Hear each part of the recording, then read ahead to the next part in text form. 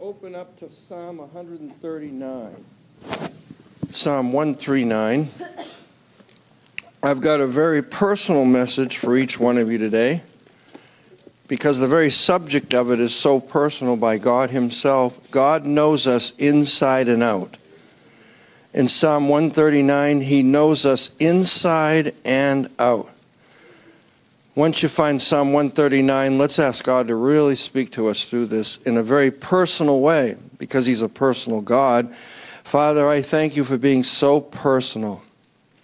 Lord, help us to go out of here like we know You're personal to us individually. And God, may it be special to us. Help us to realize that You've got the best plan we could ever imagine if we follow You. And Lord, I pray that You would help every heart here today to want to follow You because of this chapter. What an amazing truth in Psalm 139. Help me as I preach it in Jesus' name. Amen. In Psalm 139, look at verse 1. O Lord, Thou hast searched me. Every time we see the word me, I want you to say the word out. Thou hast searched what? Me. And known me. So God knows us, doesn't He? He knows He's searched me and He's known me. Now, God knows you better than you know yourself. If He's thought about you more than the sand, how many remember that yesterday? If He knows you more than the sand, don't you think He's thought about you more than you know yourself? Because you could never in 1 trillion years count every pebble of sand on this earth. And then I realized that God actually knew me forever. There was never a time God did not know you were going to be here. Isn't that amazing? He knew you before the foundation of the earth. So that means He knew you for all eternity. So if that's the case, how many believe God knows you better than you know you, right? And so if this is true, why don't we give our life to somebody who knows us better than we know ourselves? So God knows you more than the sand, as we said yesterday. Now look at verse 2. Thou knowest everybody say my down sitting and mine uprising, and understandeth my thought afar off. In other words, when I sit down, He knows me. When I get up, He knows me. And then in verse 3, Thou compassest my path and my lying down, and art acquainted with how much of my ways? All. So He knows us when we're lying down, when we're awake. There's never a moment, never a second. Think about that for a minute. There's never a second He doesn't know exactly what we need and what's going on. So He knows us inside and out. Look at verse 4. For there's not a word in my tongue, but Thou, Lord, knowest it altogether. So He knows everything we're saying. And then in verse 5, Thou hast beset me behind and before, and laid Thine hand upon me. So He surrounds us. All right? No matter, He's besetting us all around us. He knows everything about everything. I was driving home one night at 2 in the morning. I was tired. Most people are tired at 2 in the morning. And I fell asleep at the wheel. My car veered to the left, and I'm on a dirt road, and I wake up. And I said, thank you, God, for driving my car for me, because I fell completely asleep, and there were trees on each side, and I wondered how come I hadn't hit a tree. And it goes to this verse, He has beset me behind and before, and He's laid His hand upon me. You know what? God drove that car for me, and I thought, well, I might have gone 100 feet, turned around to go to where I fell asleep, and I'd gone 2 miles. And so it is amazing how God knows everything and surrounds us. Look at verse 6. Such knowledge is too wonderful for me. It is high. I cannot attain unto it, which means we can't even begin to think of how precious this is and how wonderful it is that God knows us this much. And then in verse 7, whither means where shall I go from Thy Spirit? Or where shall I flee from Thy presence? In other words, you cannot escape God. There is no escape route. God is there all the time. He sees if your hand is stealing something. He sees, someone says, I'm very careful, I read this, not to shoplift anymore because there's hidden cameras everywhere. Well, let me say this. God doesn't need a camera. His eyes run to and fro throughout the earth. So there is a God in heaven who sees and knows us inside and out. Say inside and out. So if this is the case, give yourself to him. A man was stealing a car, and he looked in all directions to make sure nobody saw him stealing it. And then he got in, took the wires, and somehow, however they know how to start a car, and he started it, and then he left the parking lot. And as he was leaving, a policeman stopped him. He said, "How did you catch me so fast?" And the policeman said, "Take a look up here." And there was a telephone man working on the telephone pole right above where he was stealing the car. He's got the coat hanger now. He's under the dashboard now. He's getting ready to leave. Get him! And sure enough, they got him. Now, you see, we can look everywhere we're looking around us, but how many believe God sees and knows everything, right? And so a man was stealing some stuff out of an apartment, and he saw a statue of Jesus looking at him. And he reached up and turned it around because he didn't like Jesus looking at him. The next day, they found his fingerprints on the statue of Jesus. And so God knows everything. And that's why he says, "Search me, O God," in verse 23. "Search me, O God, and know my heart, and try me and know my thoughts." Now, if God knows us this much, shouldn't we say, "God, you have a right to search me"? If God knows us inside and out, God, then you have a right to search me. You already know me. We have nothing to hide from God. Now look at verse 24. "And see if there be any wicked way in me, and lead me in the way everlasting." Isn't it amazing how many me's are in here? God absolutely is personal. Me. The Lord is my shepherd. Everybody say, my shepherd. My shepherd. Isn't it wonderful to know we've got a God in heaven who's shepherding us, who is personal to us this much? And so it is incredible. The Lord is my shepherd. He makes me to lie down in green pastures. Order my steps in thy word. Wow. Do you mean God wants to direct our steps? Do you mean he cares about me enough to drive my car when I'm asleep? Do you mean to tell me that we are that special to God, that our steps matter to God? Now, look at Luke 12 with me. Look at Luke 12 for a minute. In verse 7, I tell you, there's not one thing that I think I could ever preach on that's more special than my Creator knows me. Now, it's also convicting. But look at Luke 12:7.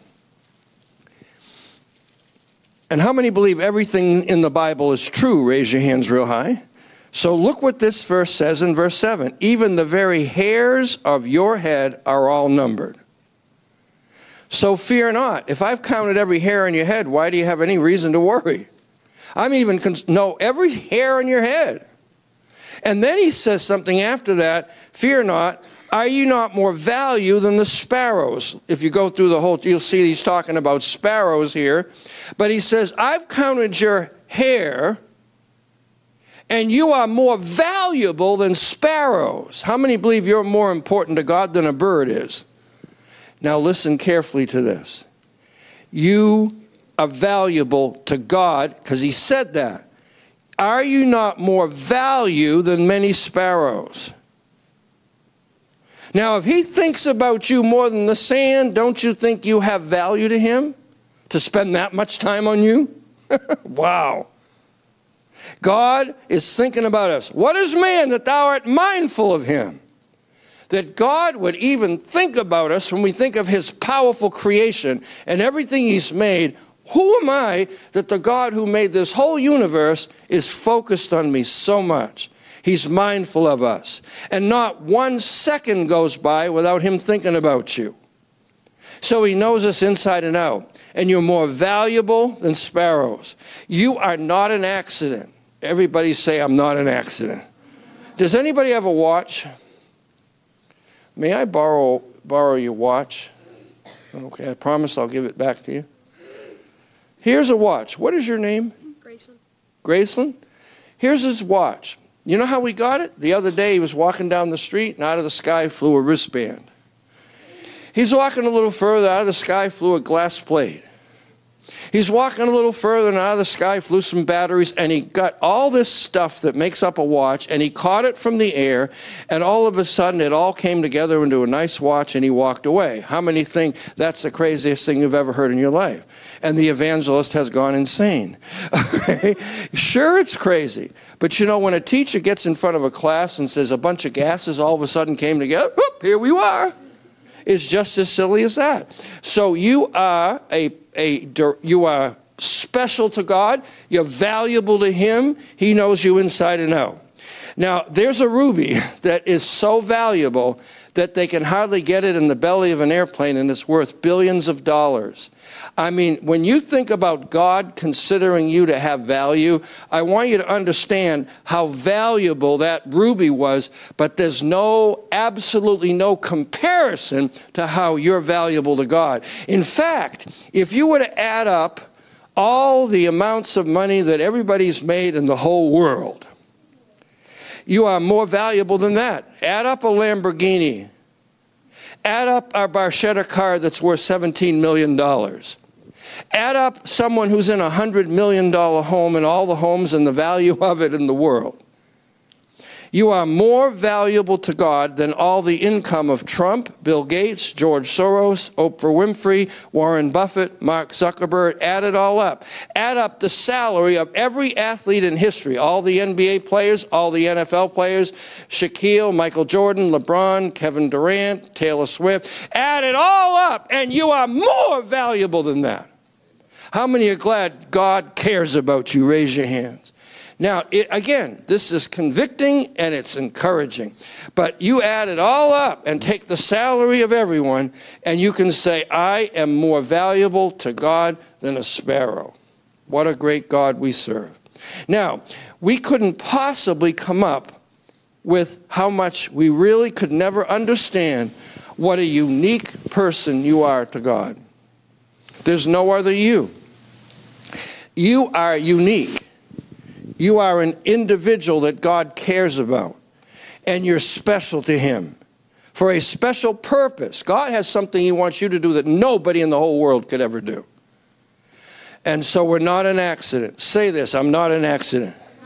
I'm not a result of a bunch of gases coming together. God Almighty created me. Now, because He knows us so much, if He knows us that much, what did I talk about yesterday? We ought to listen to God. How many remember that? Raise your hand. We ought to listen to God. Do you know God wants to listen to you? How do we talk to God? We call it prayer. Do you know what prayer is? It's saying, God, I need to pray without ceasing. I need to pray without stopping prayer. Why? Because God says prayer is vital. Prayer is not trying to force God to work for us. When we pray without ceasing, we are saying, God, I've got to depend on you every moment. Without you, I can do nothing. Say nothing. Nothing. I can't do anything without God. What was my prayer today? God, I can't move their hearts, but you can. And thank God the Bible is a love letter to us so it can move our hearts, right? I'm weak. I'm not trying to force you by praying without ceasing, but I'm begging you because the Bible says that we're to beg God and we're to go to Him over and over again. But here's what happens when we go to God over and over again. We begin to realize how much we need Him. And the prayer helps me become dependent on a God who cares this much. He's listening all the time. To God, we ought to realize this. If God Almighty is listening to us, the one who made everything is listening to you.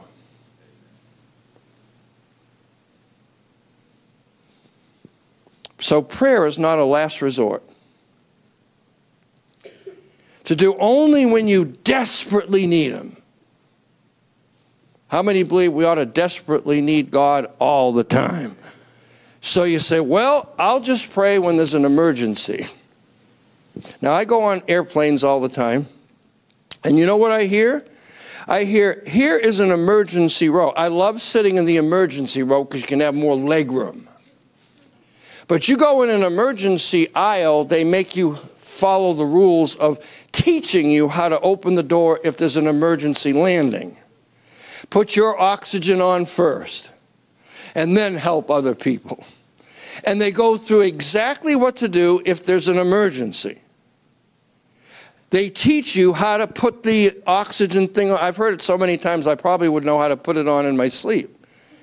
But put your oxygen mask on, and then they teach you how to open the door so when there's an emergency landing, folks can slide down a ramp. Now, wait a minute. On the plane, they're teaching you, if there's an emergency, how to help. But never look at prayer like it's an emergency door. What do you mean by that? In other words, I'm going to only talk to God when I know somebody is announcing emergency landing coming up. Well, maybe I ought to pray now. Have you ever heard someone say to the emergency door, I need you every hour? I need you every hour, door. No. Why? Because you need the door when there's an emergency. But how many believe we ought to need God all the time? Every day, every moment. That's why we sing, right? What do we sing? I need thee every hour. How about I need thee every second? Say that. I need thee every what? Second. Say it again. Second. You mean 1 second shouldn't go by where I'm thinking, wow, I've got this second, God, right? We need God at every moment. Pray without ceasing means if somebody speaks or breaks into your house, right? And you wake up at night and you hear noise downstairs, but all your family's upstairs sleeping. What's going on down there? You think somebody broke in. Maybe I ought to pray now. Let's live our life like there's a desperation and there's always somebody breaking in every second, and we need God so bad. I need thee every hour. I need him every moment. I need to be having an emergency at all times. Why? Because I'm weak, and I want you to understand something. Think of all the things now that could ruin your life in 1 second. And only take a second, and everything has changed. 1 second. I need God. Why? Shoot a bullet. Boop. I don't even know if that was a second. I got so mad at the guy, I shot him. Boop. 1 second, prison sentence, or maybe death penalty. You get in a serious accident from drinking, right? Many of you don't drive yet, and many of you don't drink, but I'm going to tell you, it's just illustrating to you that somebody could kill someone or kill themselves because of a drink. How about this? Not wearing your safety belt. I hit an 18-wheel truck. And do you know what? This really happened to me. I hit this 18-wheel truck, and my seat belt was on. Thank the Lord. And when I hit the truck, my face was against the glass, bloody, but it didn't go through the glass like the girl that played the piano. Remember that? My face didn't go, my body didn't fly through the glass because I had my what on, everybody? Seatbelt. Now, 1 second.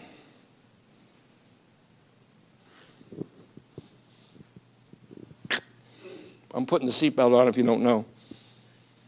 How long did that take? Maybe a second or two. And I could make a decision. I don't need that. And God says, you need it. It's going to protect you. But 1 second of making a wrong decision, I don't need it. Just let me get in the car and start driving. And if I would have hit that 18-wheel truck and my face was against the glass all kind of bloody, and my neighbor saw me and she said, I got to go get your wife. And she was frantic and she said, your husband's in a horrible accident. And, and so my wife, who's sitting back here, everybody say hi, Donna. She'll tell you she was so nervous that night, wondering what happened to my husband and all this. But 1 second of putting a seatbelt on made all the difference. 1 second. In New Hampshire, I used to live in New Hampshire. Guess what happened? They were going boating as a family.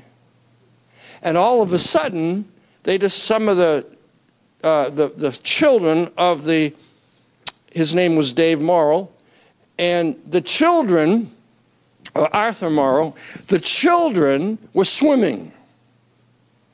And all of a sudden, this boat was coming by very fast and didn't see them.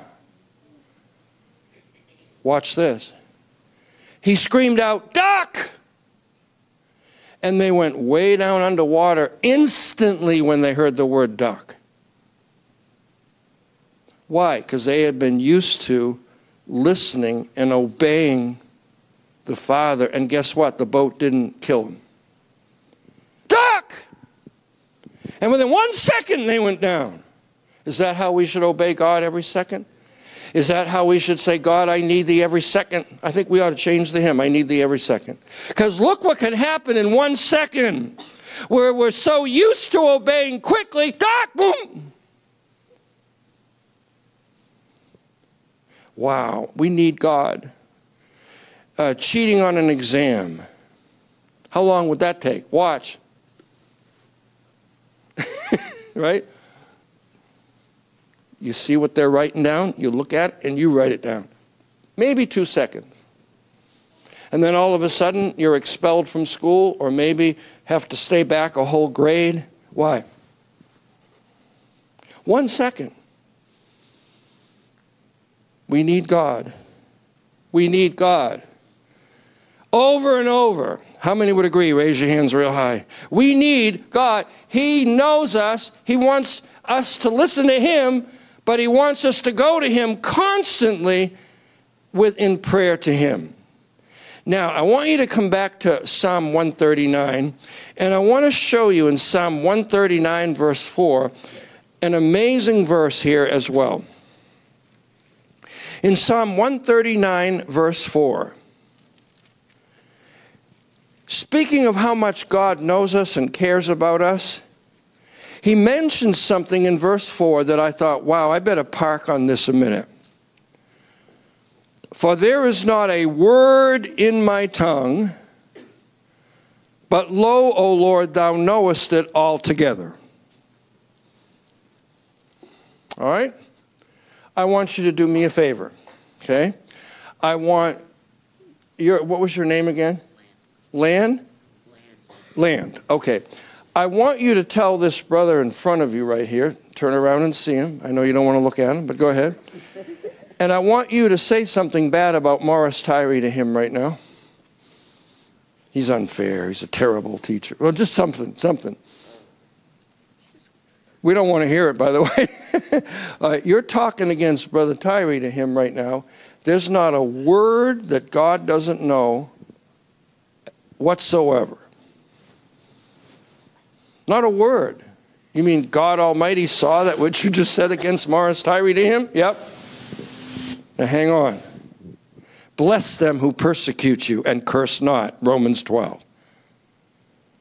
Jesus was the perfect example of this. He left heaven, came down to earth, and died the worst death known to man. He came as a lamb to the slaughter and opened not his mouth. He never used his tongue to retaliate. How many of you are glad our Savior loves us? Now hang on. The crown of thorns. Big thorns, not like the little thorns we see here when we garden. They're big ones in Jerusalem. And they made that crown and they put it on his head and picked up sticks from the ground and beat it into his head. And Jesus was God and he was perfect. How many believe in him was no sin, right?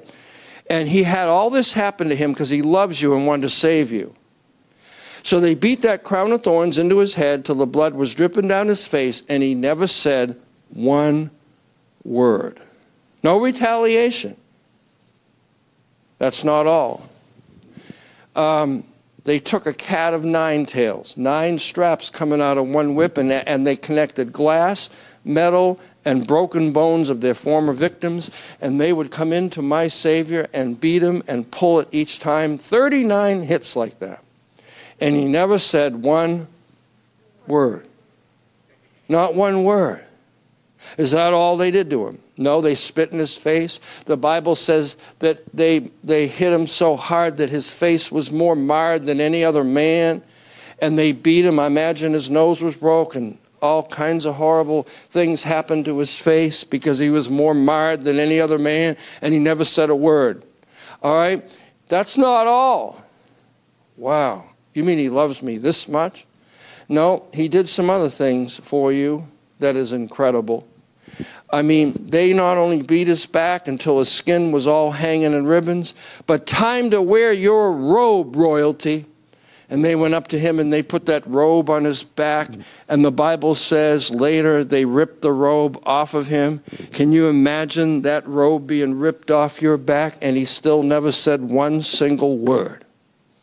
Why? No retaliation. Is that the end of it? No. Time to carry a cross. And he had to climb that hill, having lost all the blood from the beatings. And they put him down on that tree, and they spiked his hands and spiked his feet. And when they picked up the cross, it must have dropped awful hard on the ground because every bone in his body pulled out of joint. And then he said one thing, Father, what? Forgive them, for they know not what they do. Now, he's the perfect example of a wonderful God who never retaliated, never said one word. And what does this verse say? There's not a word in my tongue, but Lord, thou knowest it altogether. Do we always have to retaliate?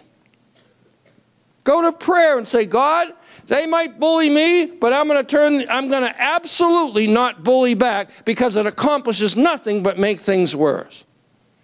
So God will help you to have the attitude, deliver us from evil, but I need to put you first. I need power from you to make me what I ought to be with my tongue. So I'm not going to retaliate. I'm going to pray that when somebody makes me angry, I'm not going to spit back. I am going to ask God to guard my tongue because there's not a word in my mouth that he does not know. Prayer makes you submissive to what God wants. When you pray, you're thinking about God. Hallowed be thy name. And somebody might give you a horrible thing they might do to you. And the Bible teaches pray for your enemies. How are we going to do this? God, there's not a word in my tongue, but thou knowest it altogether. And God, help me in my talk. Help me to realize that you love me so much that you came as a lamb to the slaughter and you opened not your mouth. How many believe we need real love in our Christian schools? You know what the answer is? God knows you. Say, God knows me. Go ahead. And he personally knows you so much that you ought to say every day, God, don't let my entire life be ruined because of 1 second of doing something and my whole future goes down the drain. And it can, by the way. Now, God is merciful and he always helps us. He forgives us. But there's some things you might do in a second where there's no way to escape the horrible consequences of it. Let's bow in prayer. Lord, we thank you that you know us all together.